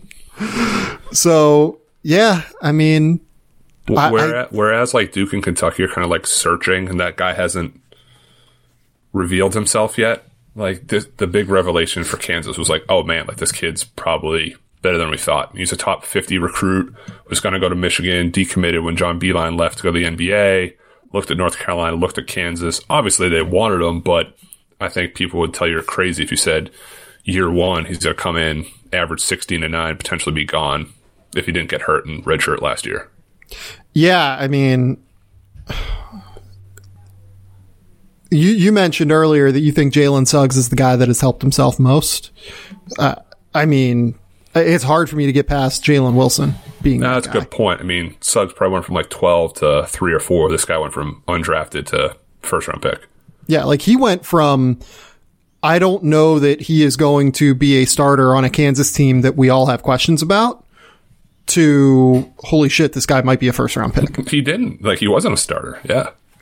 Yeah. Like, it's a wild rise for Jalen Smith or Jalen Wilson. I'm sorry. Yes. A completely wild rise that, even like people around the Kansas program, like you kind of mentioned that, like, they don't know if he's going to shoot. Like, people around the Kansas program I've talked to, like, did not see this coming. It's like him being their guy. It's a pleasant surprise. Yeah. I love it. It's amazing. I am up next. I'm going to go Ayo Dosunmu at 26. Did you have Ayo on your top 30? I did not. So here if I just watched the game last night, I'd say probably. I mean, he was fantastic last night. Slashing, rebounding, scoring. And but yes, I did not have him on my board. Valuable against Baylor too. He went for 18, 6, and 5 in that game. They've played two good opponents, and he's been awesome in both games. I really love the toughness. I think he competes defensively. He is 6'5", and he's got to be 200, 205, 210 pounds now. They have him often guard like up the lineup now because they're playing guys like Trent Frazier and Andre Curbelo and Adam Miller. And by the way, Andre Curbelo is another guy that, like, I don't know if he's a 2021 guy, but he looks like he might be a real first round pick down the road at some point. Yeah, I love him. He's got to shore up the turnover stuff, and he is still small, but I love the way he attacks. Yeah, he's probably a year away, I think, though. Like, I don't know that he's a 2021 guy. But Dosunmu, he brings real versatility. You can have him guard 1s, 2s, and 3s, I think, pretty easily. He's shooting 42% from 3 so far. He's 8 of 19. Like, the shot looks better than what it did. He's passing it at a high level. He's finishing at a high level. He's making 82% of his free throws. This is everything that you're looking for from like a third guard in the NBA, as long as the jump shot stays at like a 37% clip. Like, he's a really, really good player, and he is very much in the mix, I think, for the National Player of the Year race. Yeah. Just can be a little bit wild. You want to kind of channel that a little bit, but does play with a level of relentlessness, chasing down loose balls and keeping plays alive. And he started that break a few times last night. He's really good making passes in transition too. Just the simple bounce pass. He threw another lob on a different possession. I mean, they rolled out with Duke with a 14-2 run, and there was no slowing them down. Yeah, can we talk about how Coach K lost Duke that game last night? No. I mean, we can, but in short, yeah, I mean, the one time to ever stay small, they go big with Mark Williams, put Jalen Johnson on the wing. You can't stop the bleeding. It's 14-2. It's a timeout. Now they sub out Kofi. Now you go small. Now it's too late. Now, like, Kofi's going to come back full strength in 4 minutes. Well, that, and what are you thinking playing Mark Williams against Kofi? He can't establish position against Kofi. They tried to put Mark Williams on an island against Kofi. They didn't even help down or dig down with their wings onto Kofi whenever he got the ball on the block. Like, that was one of the most baffling coaching decisions I've seen in a couple of years, was to not play small and try and play Kofi off the court. Like, it's not like Matt Hurt is a considerably worse post defender at this stage of his career than Mark Williams. No, the Duke slander is tough for me. I grew up a huge Duke fan with pictures on my wall, so I'll let you slice. Back to you know what though? Like, look, I did too, but yeah, like I was totally right there with you, but I'm not there anymore. Yeah, don't meet your heroes. Don't meet your heroes. Yeah. So I think that Ayo had a hard time in that Baylor game with Mark Vital guarding him and pick and roll. He's kind of pushed out to beyond where he wanted to start the offense. So they end up doing this like PNR, like really far out, where it like negates the whole point of it. You just need more of the good version of him from last night. I know he's all over the place. You have him in the first round. A lot of the places have him second. A couple places have him undrafted. If he's National Player of the Year, if Illinois continues on this trajectory, I don't see him going undrafted. I don't know how much higher he goes than you have him, but he'll find a landing spot somewhere. Okay, you're up next. We're at 27. I am. I'm going straight scoring right here. I'm going Cam Thomas from LSU. Yep. 6'3" Next guy for me freshman as well. Guard. Perfect. Instant offense scorer, had 2,200 points at Oak Hill Academy in 2 years while averaging 31 points per game. He also led the Nike EYBL in scoring. He rolls out of bed and gets to 20. He had 23 points per game right now this season, shooting 48% from the field, 40 from three. He's put on at least 15 pounds of muscle since being on campus, and you can read about all the stuff down there about how committed he is to working out. Very confident game, pulls up from anywhere without thinking twice. He's not a point guard at 6'3". He's going to have to be that combo next to a bigger guard, but a guy that you can see coming off the bench and wreaking havoc in the NBA. Yeah. If you told me he really jumps up over the course of this year, I would not be surprised. I just want to see him play better players, to be honest. Yes. Like, that's where I'm at. I don't. They just haven't played anyone, really. As soon as they play someone and he keeps... Right, they're in the SEC. They're like, they'll play some guys, yeah.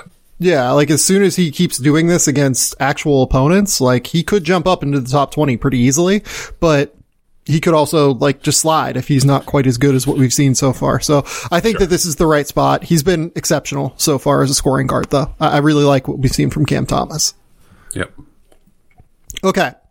Number 28, I think, is going to surprise you a little bit. I'm going Day'Ron Sharpe. No, I had him 25. Yeah. But just like given who I am, like I hate drafting bigs in general. I wasn't really a Day'Ron Sharpe fan coming into this season. He's been better than what I thought, and it's because he's been more well-rounded than what I thought he was. Like, yeah, he can't shoot, but he's a little bit more mobile. He is a much, much, much better passer and like playmaker than what I thought he was.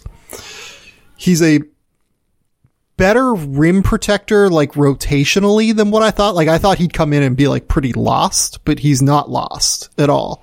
I think he's like proven himself to be North Carolina's best prospect, even though I really liked Caleb Love coming into the year. Like Day'Ron Sharpe has been really good at a lot of the things you need a modern big to be good at. And he showed his moments last night, too, with Garza. I mean, he had 13 and 6. He has to limit his fouls. He's only averaged 8 and 7 for the year, but has showed glimpses that he can do it.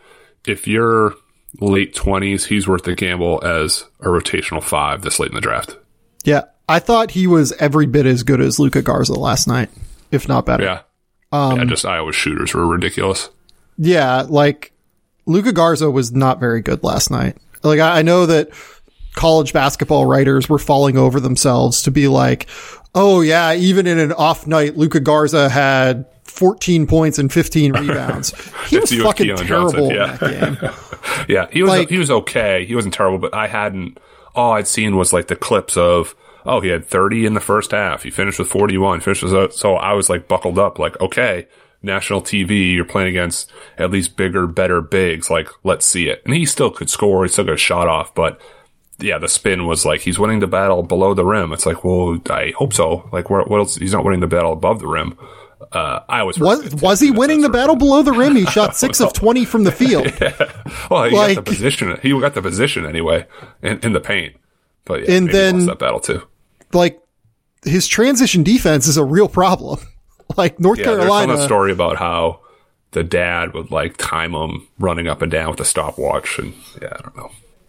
And look, like, none of this is to even say that, like, I think he's not a good player. Like, I think Luka Garza is a really, really good player. I think that he is probably the second best player in college basketball behind Cade Cunningham. But, like, when he doesn't play well, we're allowed to say that Luka Garza was not very good in a game. Like, it's okay to say that. And that team was put together so well that, like, he can not play well. I know they're home and you have the soft rims that you're used to, but he could kick it out, and if you double down or you dig down, he kicks it out to Bohannon or to Wieskamp, and those guys just kept coming at you. Yeah, like, he was very clearly their fourth best player last night. Like, CJ Frederick went 8 of 11 from the field and made 5 threes. Jordan Bohannon dropped 24 points. Joe Wieskamp was 5 of 7 from 3 with 9 rebounds and 5 assists. Like, they were 11 for 22 in the first half, because I remember seeing it before, like, my snack run. I was like, how bad was this? Like, oh, that was bad. Yeah. But if you're Fran McCaffery, you're Iowa, you're happy with that. Like, your national player of the year was okay plus, and you still won. No, North Carolina. He was bad. Like, it's okay to say Luka Garza was bad in that game, because he was. I'm not at the point in my quote-unquote career to say it was bad yet, but, like, he wasn't great. Yeah. He was not good in that game. He's a great player who did not play well, right? Yeah. Yes. And he's, like, helped himself, in my estimation, over the course of this year on some level. And, like, the more that I think about Luka Garza and how it's going to work in the NBA, I'm still very skeptical. Like, but I would draft him at this point. Like, I would draft him second round-ish, yeah, in the second round at some point. But it's okay to say when a guy doesn't play well. Like, we need to be able to do that and just acknowledge that it's okay when a guy does not play well. And we're not, like, shitting on the guy. He's still an exceptional player who is still unbelievably good, but, like, he was a real problem for Iowa on the court at times last night. Yeah. And to go full circle, guess where Daron Sharp went to high school?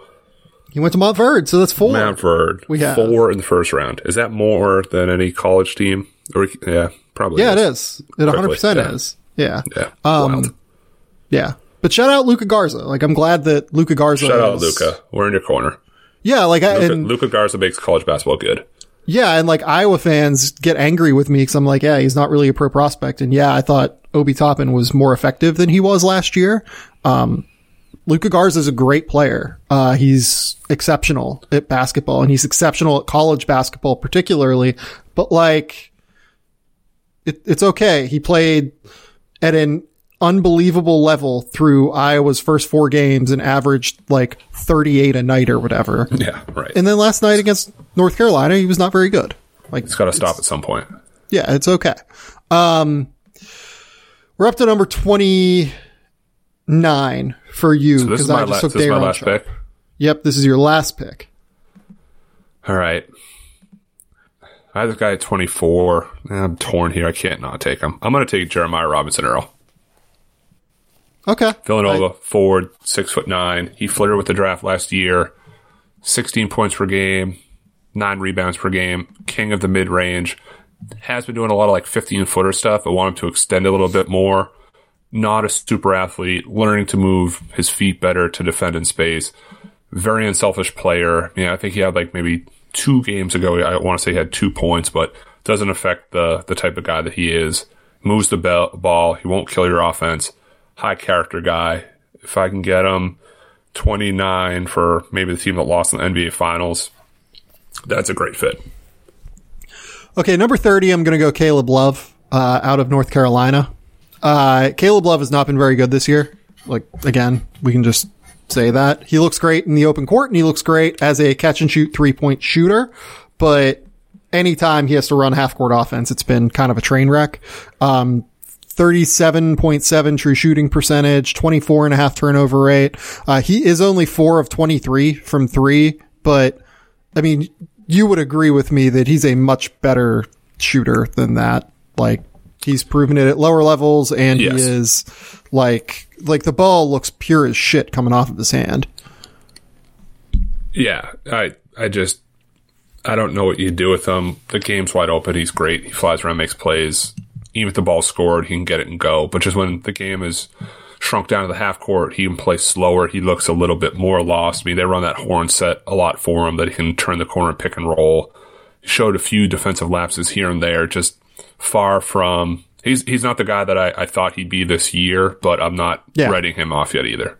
Yeah, that's why we have him at 30. Like, he's dropped probably more than any player on my board so far this year, because he just doesn't look ready for college basketball at this stage.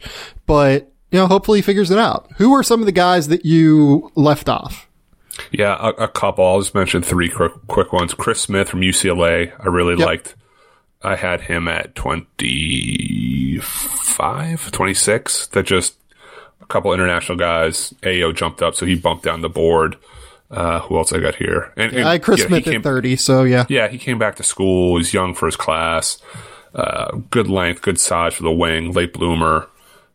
Didn't have a great game against Matt Mitchell, but I'm still a somewhat believer. Hasn't played. He was great against Kessler Edwards and was great against Cal in their Pac-12 opener as well. Yeah. I also had Earl Timberlake, a little bit older for a freshman. He just turned 20. Has like that man's frame build that fits the modern NBA. Plays with an edge, hard to stop a transition, utilize him in the half court. And then the other one, I know maybe a touch high, but Aaron Henry from Michigan State. The shooting's not there. He was 1 for 12 from 3, but he completely changed that game against Duke using his length, attacking both ends of the floor. The rest of the package I'm buying, just the jumper's not there. Yeah, 2 guys on the international front for me, Josh Giddey and Roko Prakasin. Roko's been pretty good so far for Sabona. He's shooting 50% from the field, 14.2 points, 7.5 rebounds. He is, I believe, a teenage captain for that team. So nice. Really high level, character kid. He's also just like kind of a 6'9" combo big. So he's really going to have to shoot it. And he's only shooting like 32% from 3 so far. Projectable shot, though, so it's possible that he continues to rise up the board. Josh Giddey is going to play over here in the NBL. He just hasn't played yet this year, and honestly, I think I was a little bit high on him in the mock draft that I did in the preseason. The final Euro guy that I want to at least mention is Alperen Sengun out of Turkey. He is playing for Besiktas and averaging 20.4 points and 10.3 rebounds. That is like pretty ridiculous production levels for a teenager. Yes. In Turkey. He, I believe, is leading the league in points and is second in rebounding at the moment. So I haven't gotten a chance to watch him enough yet to where I can like really feel confident ranking him. But it's worth at least mentioning him in something like this because like there's a chance that he's just like way, way better than where we have him, especially if he continues along this trajectory that he's seemingly on right now. Who do you think the guy is that we will get the most hate for not having? Jared Butler, maybe? Baylor? Yeah, Butler's up there. Jared Butler That's probably my name. Yeah. I'm looking. I mean, we still mentioned Chris Smith, still mentioned Aaron Henry, Terrence Shannon Jr. maybe. Yeah, Springer played 9 minutes last night. It's hard to say. You know, he had 6 points or something. It's hard to say what he nets out at. Yeah, somewhere in that range.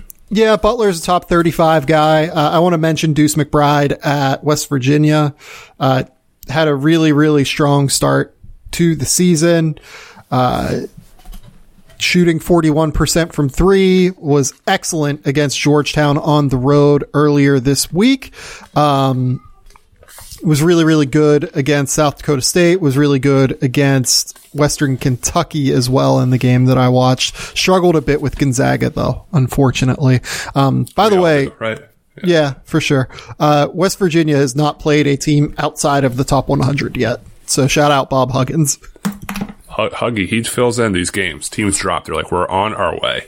Just give us the address. We'll type it into Google Maps. We'll be there shortly. Yeah, we'll take a fucking bus. Who knows? Yes. I'm trying to think, is there anyone else that's like really stood out as a high level prospect? I was high on Franz Wagner coming into the year. Yeah, he's on the list. Yeah.